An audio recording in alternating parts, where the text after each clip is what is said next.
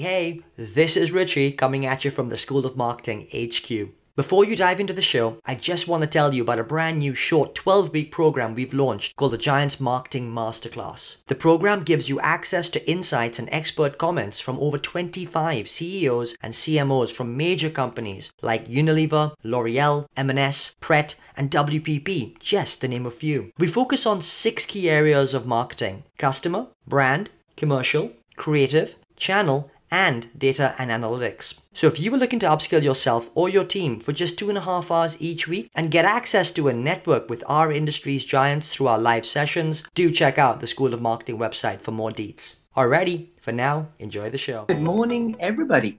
Hope you're all getting set for the holidays coming up soon. Only a couple of weeks to go. I tell you what, I cannot wait to have a little bit of a break from what has been probably an insane year. But look, for today, we've got an absolute fabulous guest with us and a legend in his own right.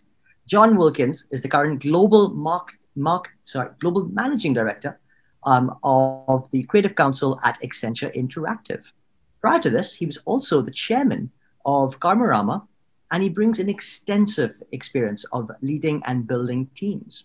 But look, today is all about getting to know the man behind the scenes, what makes him tick, and how he was able to foster an amazing career and really become a global leader in his own right. So Jon, it's with absolute pleasure that I welcome you to the show this morning. It's super to have you on with us. Many thanks. It's absolutely wonderful and an honor to be here. So thank you. Absolute pleasure. Well, Mark, over to you for the first question of the day. Thanks, Richie. Hi, Jon. Fabulous to have you on. Let's get going with the obvious question. How has 2020 been for you, Jon? It's been a year of ups and downs, I think, for everybody. I mean, it's been a time where, you've certainly connected with things, deep feelings that you possibly haven't connected with for a long time, thinking about mortality and hope and the future. But, the positive would be there's obviously been a lot of time for reflection and a lot of time for thinking about what's important. So, out of every pig of a year comes a little bit of a silver lining, I guess. And so, Jon, tell us, you're clearly in a global role, managing a range of different agencies as part of your role at Accenture. I mean, how has that been for you? How has that changed? How has that evolved and adapted over the last couple of months? Well, I guess the wonders of devices like Zoom and Teams have kept us all connected. But I mean, definitely missing travel. I think travel is a hugely underrated commodity, and doing everything digitally has not been as much fun. And so actually I was thinking about talking to some learned friends about travel, and I think travel, because it takes you out of your comfort zone, literally, it just forces you to reframe everything from, the roads, the people, the culture, the food. And I think it's very good for the soul. So even though I've kept in touch with all my colleagues through Australian Zooms in the morning through to American and Brazilian Zooms at night, I've definitely missed the experience of actually hanging with them, Yeah. Yeah, I've only been into the office a couple of times, but It's always felt indulgent to commute, whereas I used to absolutely bloody hate it. But so, is, as you say, sort of getting out of this rectangular world that we are occupying. Mm. But I mean, you talked about Zooms with Australia and so on. I mean, I think it's become a relentless period of time. Yeah. And particularly, I guess, if you're in a global role. So just how have you sort of managed to keep any sense of balance through this period?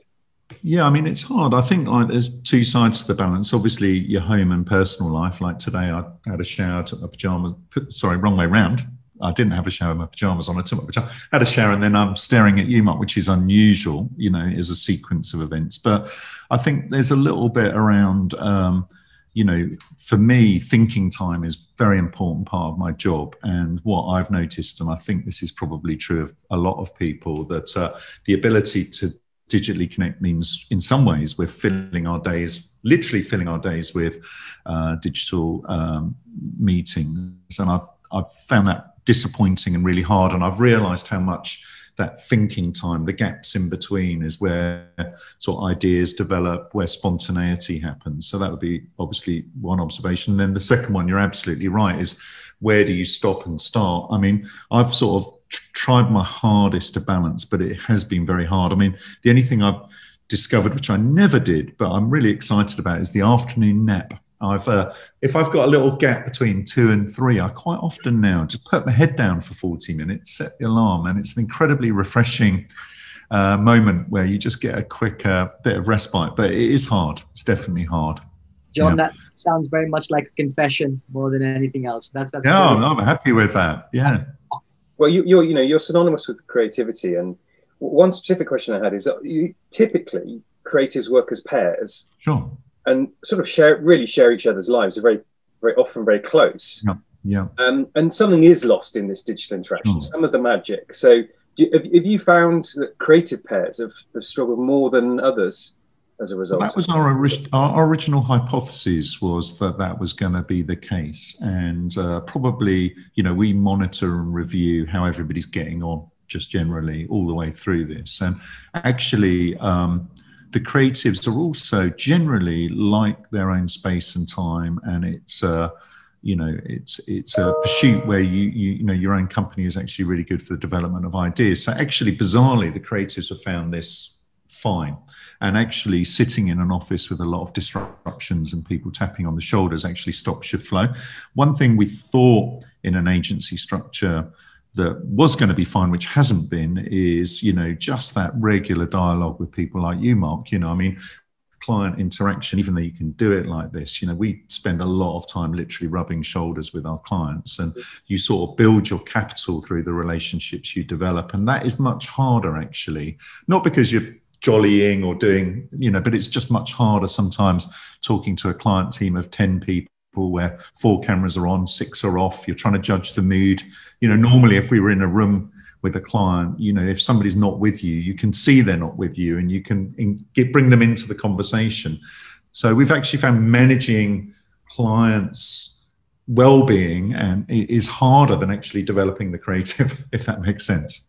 Let's take a step back there, John, for a second, and perhaps you can tell us a little bit about your career and how you can join the dots as to how you were able to achieve what you have to this point. Yeah, I mean, I don't see, my life as an achievement. I see it as an ongoing journey, but I guess I've always wanted to explore sort of new things, and my love of sort of communication probably started at a very young age. When I think about it, I've always been interested in music and culture, and sort of just how people engage with stuff. I did a degree in social science. I decided I wanted to become a researcher in TV shows. That was my original dream. So I applied for many jobs, got turned down by most of them. But I finally got a job at Granada TV as a program researcher.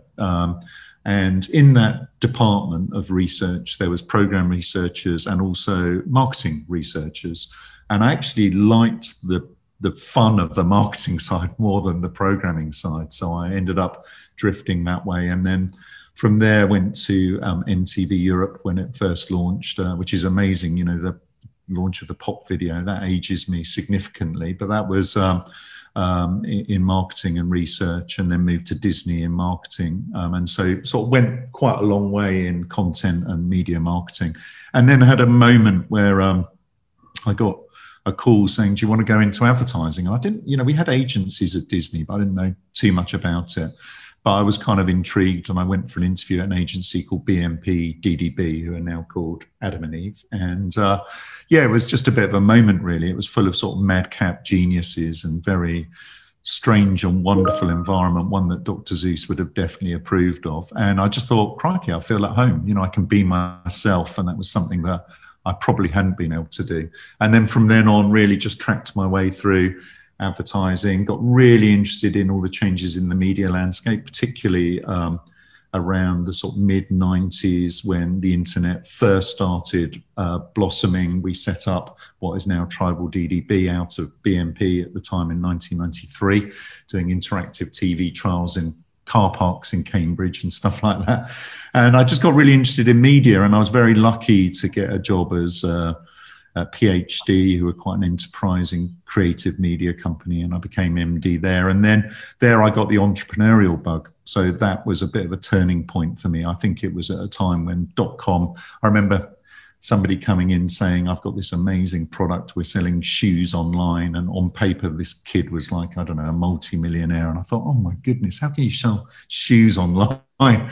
That's really, really strange. And at the time, I just thought, crikey, if he can do it, anyone can do it, you know. And that was a liberating moment and the sort of start of Naked, which was a beautiful journey for me and friends and a band of us. And, you know, that took me all the way through to 13 as an entrepreneur, which I didn't think I was ever going to do. And sold that business, joined Karmarama, went on the same journey again, leading to another entrepreneurial journey, and then into a huge company where I am now, which is Accenture. So yeah, I've enjoyed it, and it's just sort of the twists and turns along the way, I guess, you know, sort of it's connected for me just about. What a full and rich career, and it actually sounds like you've had a lot of fun. I'm wondering actually, when I was at 118, whether we probably connect, we almost at that point. Yeah. Right. So incredible, wasn't it? Yeah. Yeah. Well, what great times. At the very beginning of that, you said you talked about being exploratory. Yeah.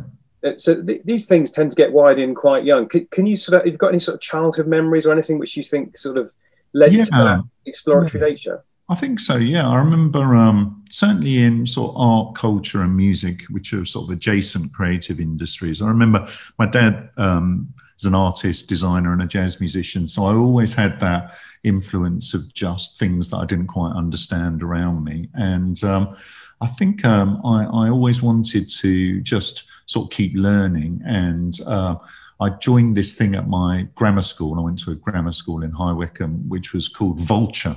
And Vulture was a group of people that just literally did abnormal cultural stuff. I was probably about 12 or 13, you know, so you'd go to theatre, you'd go to mime, you'd go to classical music, you'd go to a rock concert, but it was just always about sort of opening your mind to new stuff. And you know, I think the moral of the story for me has been, you know, you can be good at your job, but if you're not open to new stuff, particularly probably with the pace of, I don't want to talk all the cliches, but, you know, things are moving quite quickly at the moment, very dangerous and worried about being cliched. I think if you're not open to the new stuff, you kind of get displaced a bit along the way. And that's when you get into a rut.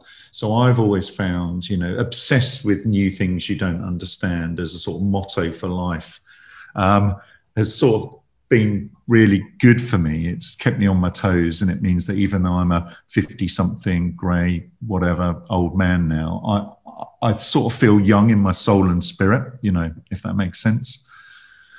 It certainly does, John. And you know, so what I find fascinating about your career is that sometimes, you know, you are a complete corporate, you know, working for one of the largest organizations in the world today, but yet have gone on a number of entrepreneurial journeys too. Sure. And quite often people tend to pigeonhole people into being an entrepreneur or being a corporate guy. And clearly that's not been the case. So how do you view those sides of the coin and being transition from an entrepreneurial way of life into perhaps a structured way of life? How do you navigate that? It's a great question, Richie, because I've thought about this a lot. And I think I like being at the sort of apex of change, particularly in marketing services. The thing that's excited me the most has been the changing dynamics in the industry. And, you know, I'm unashamedly a little bit of a rabble rouser. I like being on the edge of change and trying to drive that change rather than sitting in the middle and feeding off it, if that makes sense. And I think when I look at my career, every opportunity that I've grabbed has been, well, bar maybe one, but including the Accenture opportunity, has been to drive change. And I think another real motivating thing for me is when I sort of see things not working very well. This is an entrepreneur mindset in a way, but when I see things not working very well, I'd sort of rather be a sort of pioneer at the front of making it better, even knowing you often stumble and fail. And actually the journey within Interactive, entering marketing services in itself is a very bold move. And I think the reason I can connect with that journey, even though it's in a huge company, is we're once again trying to change an industry, hopefully for the better. And it feels entrepreneurial and challenging, even though it's in a huge enterprise. So that would be my common thread there, mate, if that makes sense. You often say that Accenture Interactive is the world's biggest, most best funded startup? Yeah, well, I think, entering a new space, I think, when Karmarama, when we were sort of year or 2 years before we joined Accenture Interactive, we noticed that a lot of our clients were partnering us up with consultancy services, particularly in the digital space, and we worked with IBM and Deloitte, and we could see what they were really good at, and we could also see the skills they were missing around sort of thinking about customers and proposition and purpose and brand. And it was sort of, even though it's sort of, in those days, it was a little bit of a clunky alliance, we could see that if you could combine business acumen with, technology and creative thinking, there was potentially another journey. And that was what excited us at Karmarama. And I think with Interactive, that's my Ocado shop, by the way, buzzing as we speak.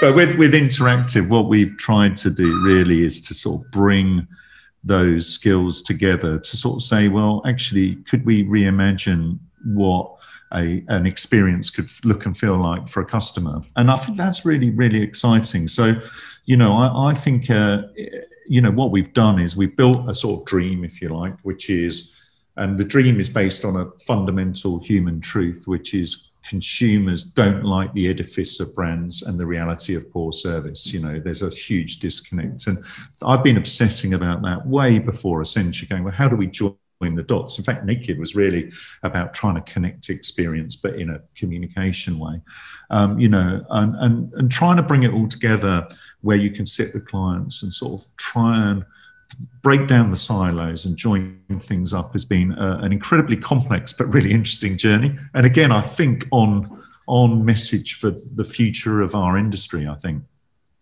So Jon, we've required, Sorry, there's a beautiful e-commerce arc to this conversation, talking about somebody selling shoes online and then the Ocado delivery arrives. Yeah, I know. You could probably say, or it'd be safe to say, you were sort of at the extreme end in terms of having a growth mindset, fixed mindsets, growth mindsets.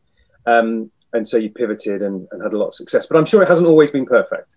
Often it's the case that very, very successful people have had their highs and lows. So it may be helpful just to hear some of the times that haven't been so brilliant and how you've learned, adapted and pivoted. Well, I think like one when I was at MTV, I got offered a job at Disney, and I was working for an American guy at MTV, and he said, "Jon, I know you really well, and I know what you're into, and I'm telling you, you won't like the culture at Disney." So there's nothing wrong with Disney, just to raise my hand, a fantastic company.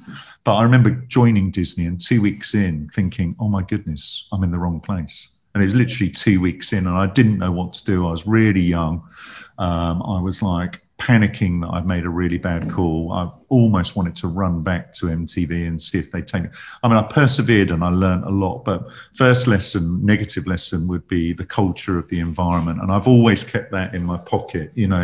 Whenever I've occasionally gone for interviews, I sit in reception and watch the vibe and the culture and the people and really study the culture of companies to see if I can swim or whether I'm going to sink in it. So that would be one. Second one would probably be, honestly, starting your own company is a devastatingly negative and euphoric experience at the same time. So, an average week at Naked, you would, because you take failure so personally, you would literally be, I would be ecstatic if we won something or produced something brilliant, literally broken to my knees. And I wasn't ready for that, the swings of highs and lows of entrepreneurialism. I got used to it, but that was a real journey. And then the last one, sadly, is my founding partner at Naked, John Harlow, passed away in 2013, and he was way too young. He was 43 years old, and it absolutely broke me. I mean, it was one of the reasons I left. It was like the guy who you set a company up with dies, and it just doesn't make sense anymore.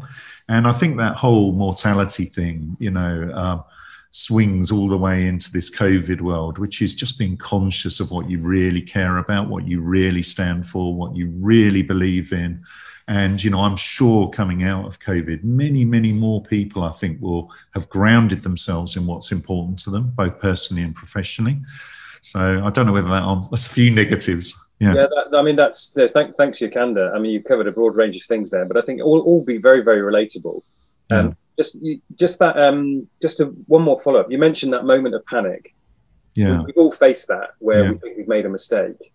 You know, looking back, how do you think you sort of processed and dealt with that moment? And yeah, I think I thought, there was somebody on my shoulder saying, you've made a mistake, but give it a really good go because you're going to learn something, which I think was remarkably mature considering how reckless I was at that age. I was in other aspects of my life, I would have just walked out, but I stuck with it. And I sort of in my head thought 16, 18 months, I'll learn a lot. And I did, but it felt like going back to university and studying a subject I didn't want to study, if you know what I mean. I think the only other way I've thought about this a lot. If I'd been the older version of me in that point of view, I literally might have rung my old boss back up 2 weeks in and gone, look, I've really messed up. I think either getting out very quickly or treating it as a sort of entrenched study period of a lesson in life. I think doing something in the middle and just whinging and moaning and getting really unhappy would have been the wrong thing. But I could have probably flipped out straight away, to be honest. Yeah. That's a lovely thought. The thought of, act quickly or learn a lesson. I think that's a good sort of, thought for people in similar shoes. Yeah. First of all, I want to, my condolences to obviously that very tough moment in time for you. And thank you for sharing that. I know that's maybe not easy about your partner. So that's, thank you for that. You talk about the entrepreneurial journey being this constant sort of swinging up and down. Yeah. Over time, I mean, I'd love to hear about some of the ways that you were able to cope with that sort of that roller coaster journey. And I'm sure people listening in may well be going through a similar sort of journey in different aspects of their lives. How do you cope with that sort of constant roller coaster that you may be on? And then just as a follow-up to that does over time, because you have to have those coping mechanisms, do the highs never get that high anymore when you say win a massive account, and do the lows kind of almost kind of not get that deep because it's a coping mechanism? Sure. I mean, brilliant questions again. I mean, I think when we started, there was literally just three men on a boat on the Thames so I think, your stability isn't there. You don't have the resources, you don't have the team below you. So you feel literally every bump in the road and it's incredibly personal. I think we were lucky with Naked that the company grew. We got to hire some brilliant people. We got to open in 16 different geographies around the world. And what that meant was we got this underpinning and stability. So if you imagine it being a little boat on the ocean, it started like this. We were just getting tossed around in the waves. And then generally we became a little bit more like a liner where, you can manage the ups and downs a lot better. So I think, that worked. I think the highs, that's a really good point. I mean, I think the highs, I would say I still love the highs of our industry, and there's moments which are just, that feeling doesn't go away, but I've got much better at managing the lows. So I think in truth, in life, what I've come to the conclusion is you can't control everything, so that comes a little bit with maturity. So I've probably got better at dealing with the lows, but the highs still feel incredibly special. And I think for your own psychology and mental wellness, you kind of can't take everything so intensely personally, because it just constantly torturing your soul because something gone wrong isn't really a healthy way to lead your life. So I'd say the highs are still there. The lows I've got better at managing, really.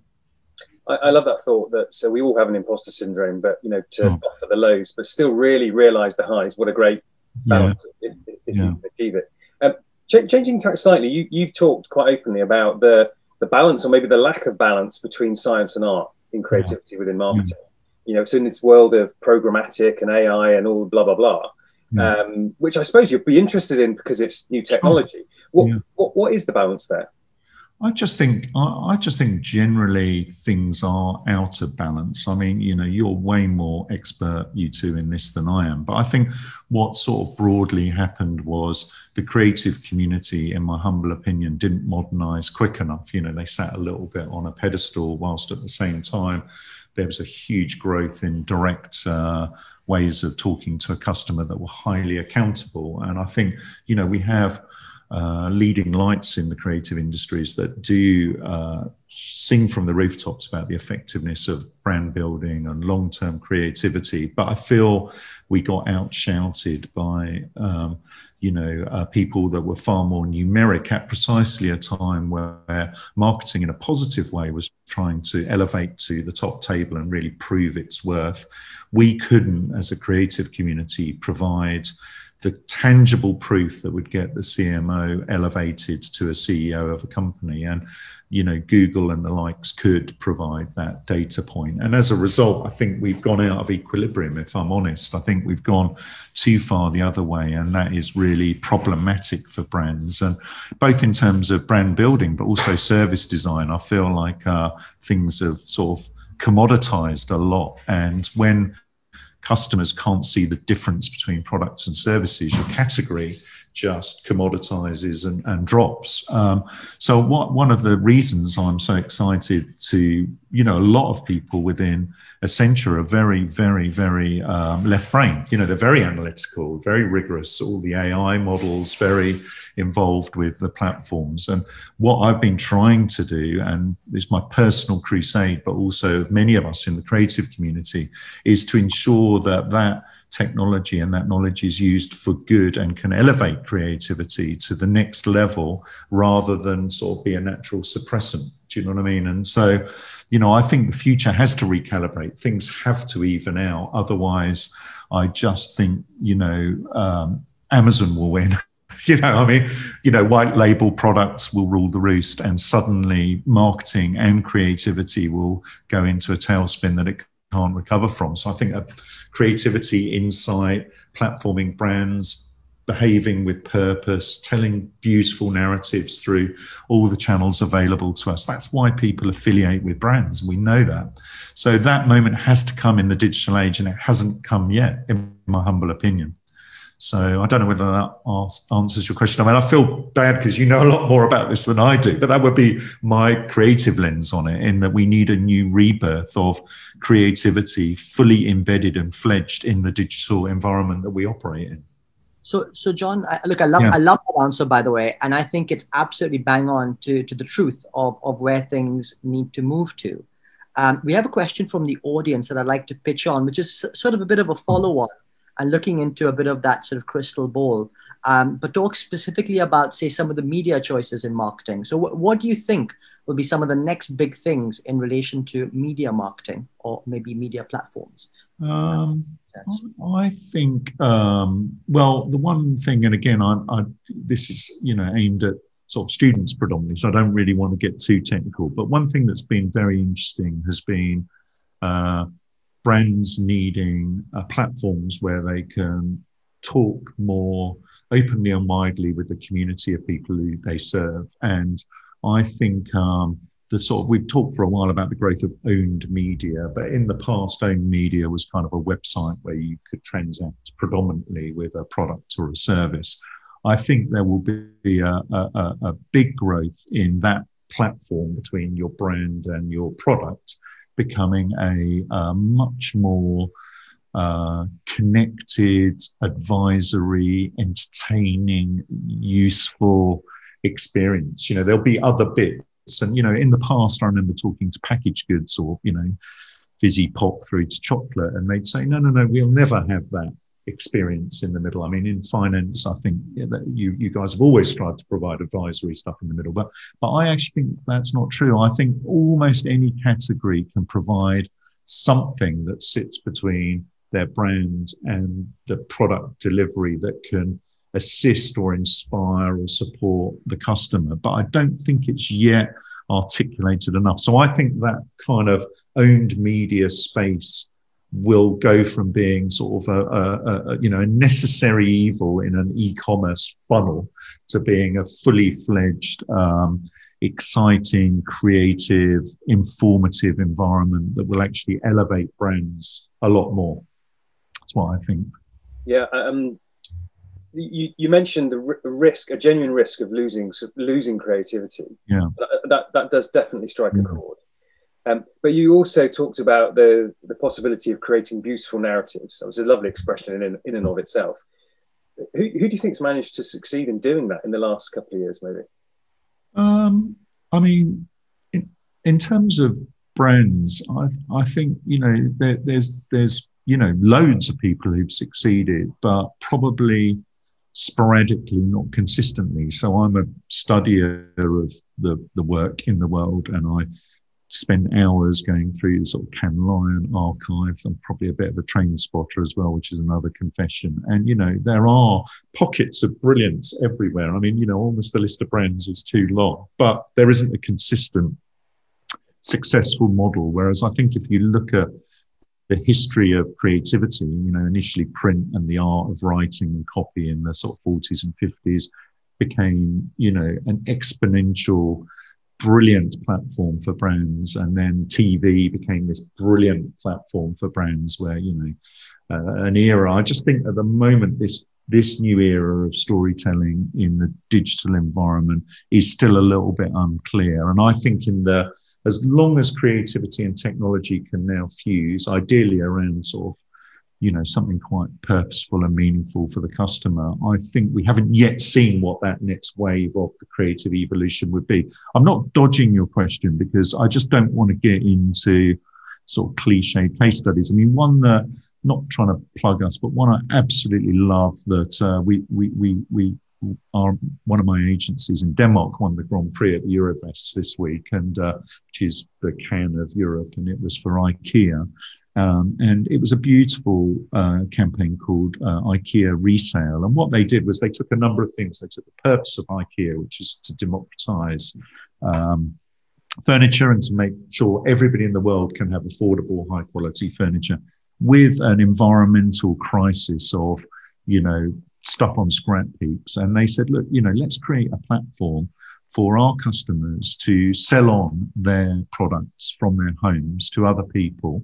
We will give them, you know, some financial commitment to buy into new products within IKEA, but we'll create a new platform, which is called the IKEA Resale. So we did that initially in Denmark. It was on track with IKEA's mission and brand. It had a strong creative element. It had a technology platform in the middle, and it was hugely successful. And the sign of a successful campaign to me nowadays is when other countries just pick it up and plug it in. So we did it initially in their homeland, or well, it was actually Denmark. They were based in Malmö, but, you know, very close across the bridge.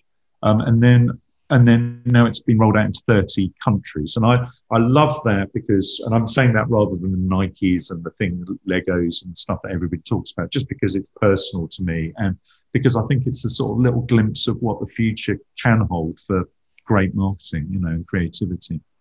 You know, Jon, you've given us so many nuggets of what the hint to the future could look like. And by the way, you've totally opened my mind when it comes to the trends around D2C and how actually this owned media can transform into some exponential experiences. And I thought that was a really, really rich insight, particularly looking at where the market is today, but actually where it can be in the next sort of decade. So I thought that was a really, really cool thing. And that's something that's going to stay with me. I'd like just to turn to Richard Brown's question. So Richard is a through and through brand man. So his question is around, so what do you think you found hardest when talking about brands and creativity to those more left-brain people that you now work with, let's say, at Accenture, for example? Well, I think it's, we talked about the value of creativity to business outcomes, and that is an ongoing debate. I think the challenge is, you know, great creative ideas often start a conversation that goes all the way through multiple channels, and you know, but they very rarely take the credit they deserve for the conversion. That would be my humble opinion. But I think within the organisation, I think it's the time it takes to develop ideas is probably the hardest thing for left-brain people to understand. So, you know, left-brain people come from systemic thinking, and I've learned to hugely value and deeply understand and appreciate left-brain thinking. Left-brain thinking is about creating models of repetition, you know, where you can do something really, really well and then you can repeat that and scale it. You know, that is the language of the left brain. The language of the Right brain is about sort of baking fresh ideas every day, and the fact that, Mark's business needs a different idea from another financial or insurance business. And actually that is the way branding and creativity works. So I think probably very practically the struggle, if it's a struggle, the thing that I spend my time sort of constantly explaining to my left brain partners, and they really are brilliant partners, is, we can't just pluck it down. We can't systematize it. We can't put it in a box. It would be wrong to repeat it. I mean, you want something should feel bespoke and ownable for the client. And I think that would be very practically the challenge, as beyond the efficacy of where creativity adds to the bottom line. And just to follow up on the left brain, right brain thing, I'm an active campaigner around neurodiversity, which is often lost from the D&I conversation. So, for people who are not so familiar, this buckets up dyslexia, dyspraxia, autism, ADHD. And many of the greatest minds the world's ever known have had brains that are wired differently. And I just wondered, sort of if that's a perspective that comes into the conversation in your travels within Accenture. Is it a thing yet?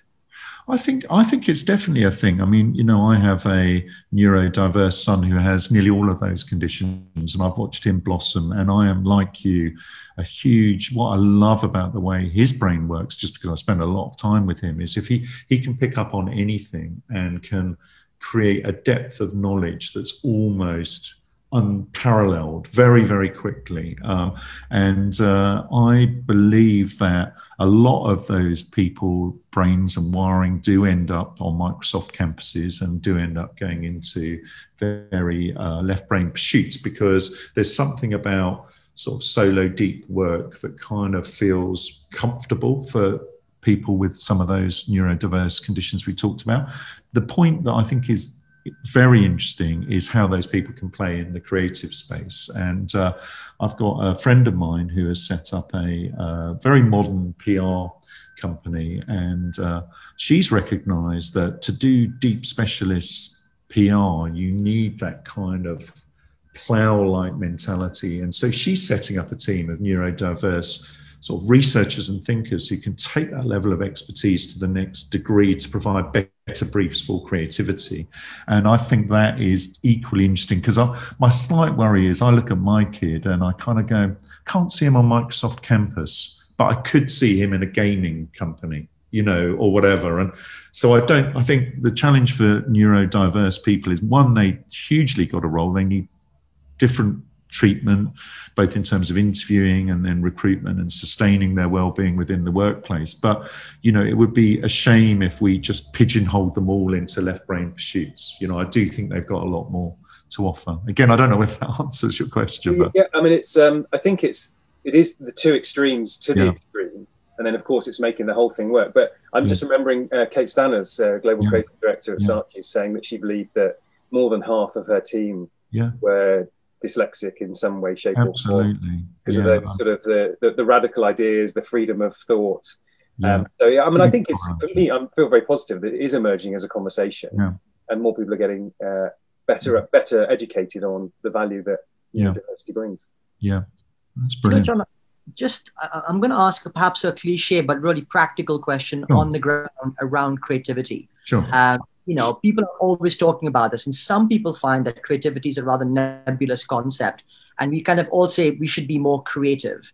But actually, practically speaking, are there things that we could be doing in our organizations as individuals to harness creativity, to become more creative, to get those creative juices flowing? What would you advise? I think, oh, crikey, I mean, where to start? I mean, if you're talking about client organizations or just people generally, I think what doesn't happen enough is getting genuinely, it's an obvious thing to say, but into the shoes of the consumer. It doesn't happen enough. I speak to clients all the time that are obsessive about their internal structures and the way their products and services are organized, and they're geniuses on their own patch, but they don't spend enough time sort of literally jumping out of that and critiquing it from a consumer point of view. And even with all the data and research, they don't do that as a pursuit. So that would be one. Second thing is, I think, you know, I work with a lot of people in the creative industries who aren't interested in broader creativity. And I think that's very stunting. So, you know, when I was in New York, I was quite shocked at how sort of factory-like, in some cases, creativity can be. You know, I used to desperately try and take our whole office to gigs and galleries and shows, because I'm a great believer in the adjacency of creativity. And, you know, where you know, what you see from art exhibition or a movie or a concert will inspire something in your brain to rewire it slightly. So that'd be a second observation.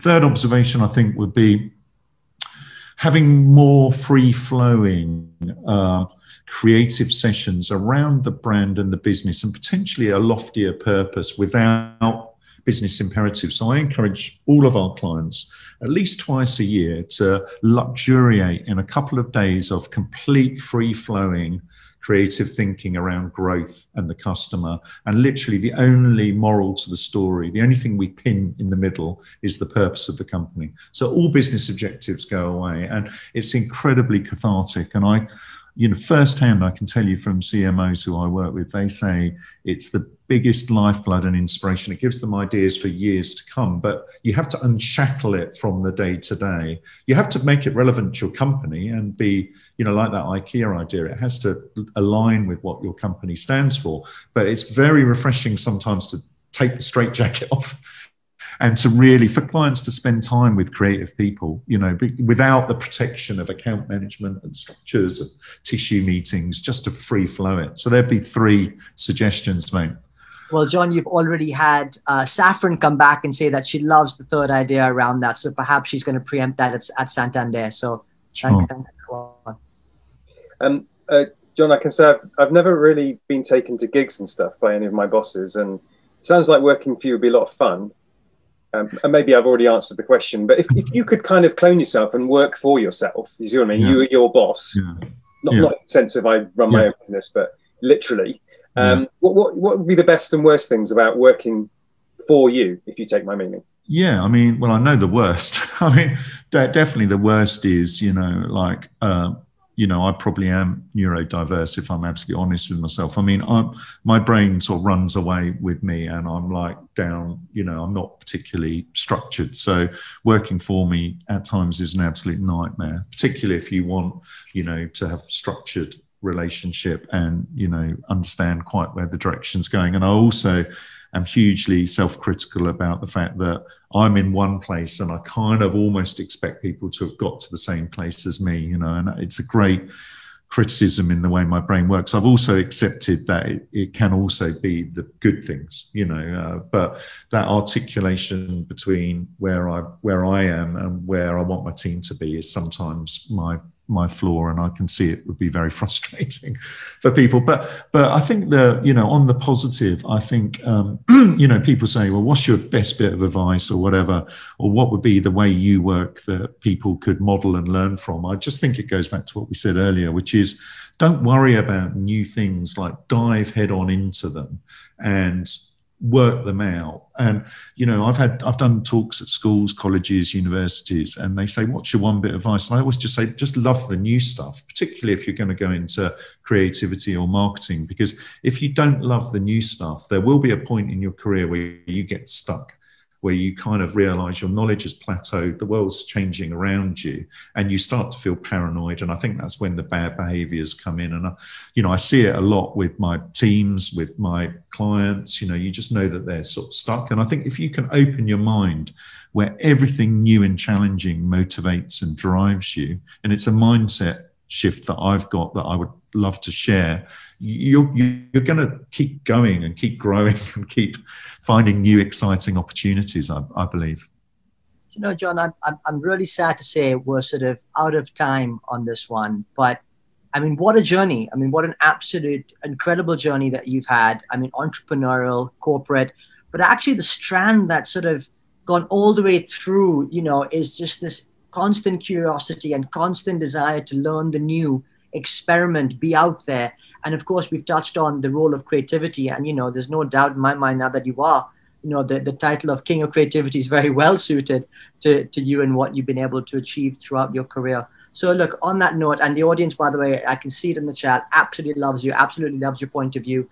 and what you're bringing to the table. So it's with an absolute pleasure, and that I just want to say thank you from all of us for spending some time with us this morning. It's been so cool to have you on.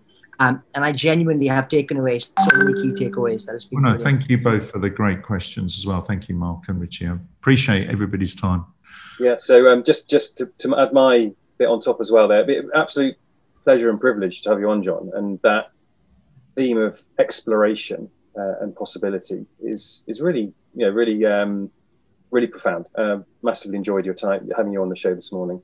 So thank you again. And just as a quick outro for next week, we've got Jeremy Waite, a fascinating guy, one of the most influential people in the world of marketing and technology, published author, blogger, climate reality leader. We'll find out more about what that entails. But I think ultimately the king of side hustles. So we'll find out about Jeremy's journey next week. So please tune in for the last show of the year. And thanks to everybody who's been following through 2020, a fitting way to end the year. But for now, thanks again for joining in. Thank you, Jon, and have great weekends, everybody.